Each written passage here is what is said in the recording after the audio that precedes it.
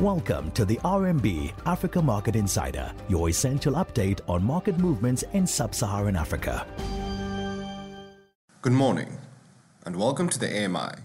Today is the 13th of June and I'm Daniel Kavisha, economist here at RMB. Fears around fresh new China lockdowns are likely to be disruptive to markets.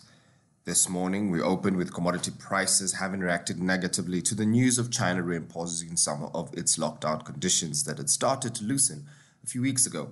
The new restrictions come on the back of new cases. News reporting that cases ramped up from a popular bar in Beijing over the past weekend.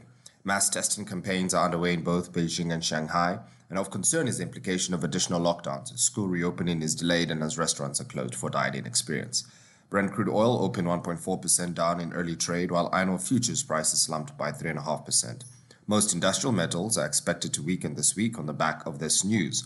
If previous lockdowns are anything to go by, trade activity is expected to soften over the next few weeks, further causing disruptions to global trade. Slowdown in economic activity can also be expected, cementing views of stagflation over the next few months. This is Daniel Kavisha. Stay safe out there.